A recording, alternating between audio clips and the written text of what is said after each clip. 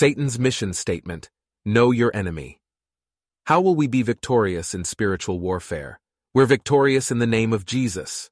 We're victorious by the Lord Jesus, as the scripture says in Revelation 12:10-11. And I heard a loud voice saying in heaven, "Now is come salvation, and strength, and the kingdom of our God, and the power of his Christ. For the accuser of our brethren is cast down, which accused them before our God day and night. And they overcame him by the blood of the Lamb, and by the word of their testimony, and they loved not their lives unto the death."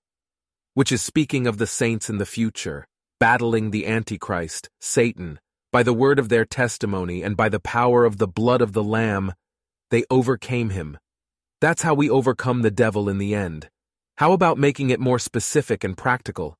We need to know who our enemy is currently.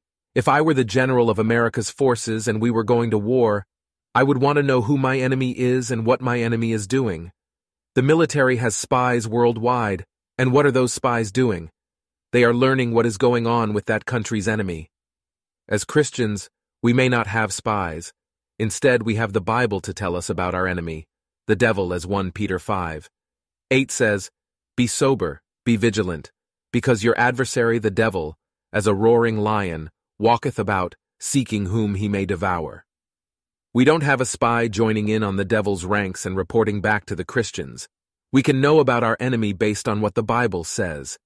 As a Chinese military leader once said, "Keep your friends close, keep your enemies closer." That doesn't mean hanging out with your enemies and becoming like them. But it does mean that if one was in business and there was competition with them, they're not my enemy, but competition. Competitors can become friends because they'll tell their secrets about how they're successful. Christians can understand their enemy by reading and studying the Bible. So keep your friends close, but keeping your enemies closer means we must understand who our enemy is. We can have victory over the enemy. Who is our enemy and its demonic forces? We'd like to take a quick view of Satan's demonic forces in the Old and New Testaments. The problem with Satan is he will be defeated in the final judgment. There is a battle raging for the souls of humanity today, for humans to turn from God and stay in their unbelief. If we are believers in the Lord, then Satan also desires to stop our influence and our testimonies of sharing the gospel for the glory of God. Christians must learn how to reclaim their testimonies and share the gospel boldly and clearly. In the Old Testament, Satan has been called the adversary since the beginning of time. Satan has proven to be supernatural and an accuser of the believers. In Isaiah 14 it states, "How art thou fallen from heaven, O Lucifer, son of the morning?